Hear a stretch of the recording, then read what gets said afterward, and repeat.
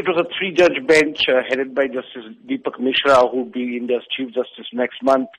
They said they would not interfere with the verdicts given by earlier courts in this particular case, and then they confirmed the death sentence handed down to them by Delhi High Court in 2014. The three judges described it as a rarest of rare crime, the manner this 23-year-old physiotherapy girl was gang raped and then murdered, and then they handed down the death sentence. Now, what was unprecedented and never seen before was that the courtroom burst into applause. People were clapping, including fellow lawyers. They were all up in applause. It was a reflection of the national outrage that has been building up, especially over this case, and which has become a rallying point against atrocities on women. The defense lawyers have, of course, said that they would challenge the verdict, but which seems to be a very rare chance that they will get a proper hearing. Understandably, this has been an extremely emotional roller coaster for the victim's mother. What has been her sentiments? We did manage to speak to her mother just before the judges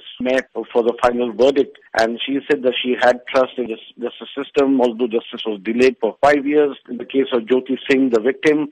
But she said she was confident that the rapist would get the death sentence. And while the judges were reading out the injuries that the girl suffered during her gang rape, she sat there weeping. When they came out, the father seemed more composed. He actually spoke to the media, said that he is now satisfied with the verdict. 6 men were arrested for committing this crime, but only 4 have been convicted. What has happened to the other 2 men? The driver of the bus in which she was abducted along with her boyfriend, he committed suicide in prison in 2013. And the 4th man, who was actually a juvenile, and he was sent to a reformation home for 3 years and was released in December 2015. Now, I spoke to Maneka Gandhi, the Women Welfare Minister. She says that she is now going to campaign for laws to bring punishment for juveniles under adult laws because they cannot be allowed to get away free like it has happened in this case.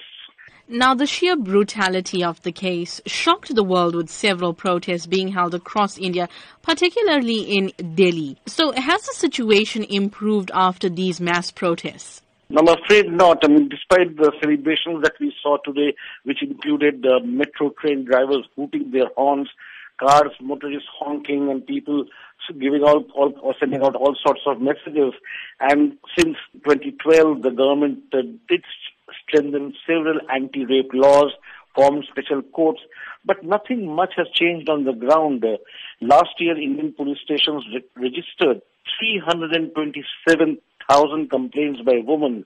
The number of kidnappings in 2015 rose 5% to almost 60,000. And in India, 24 women are raped every day, 1 every 6 hours in the national capital.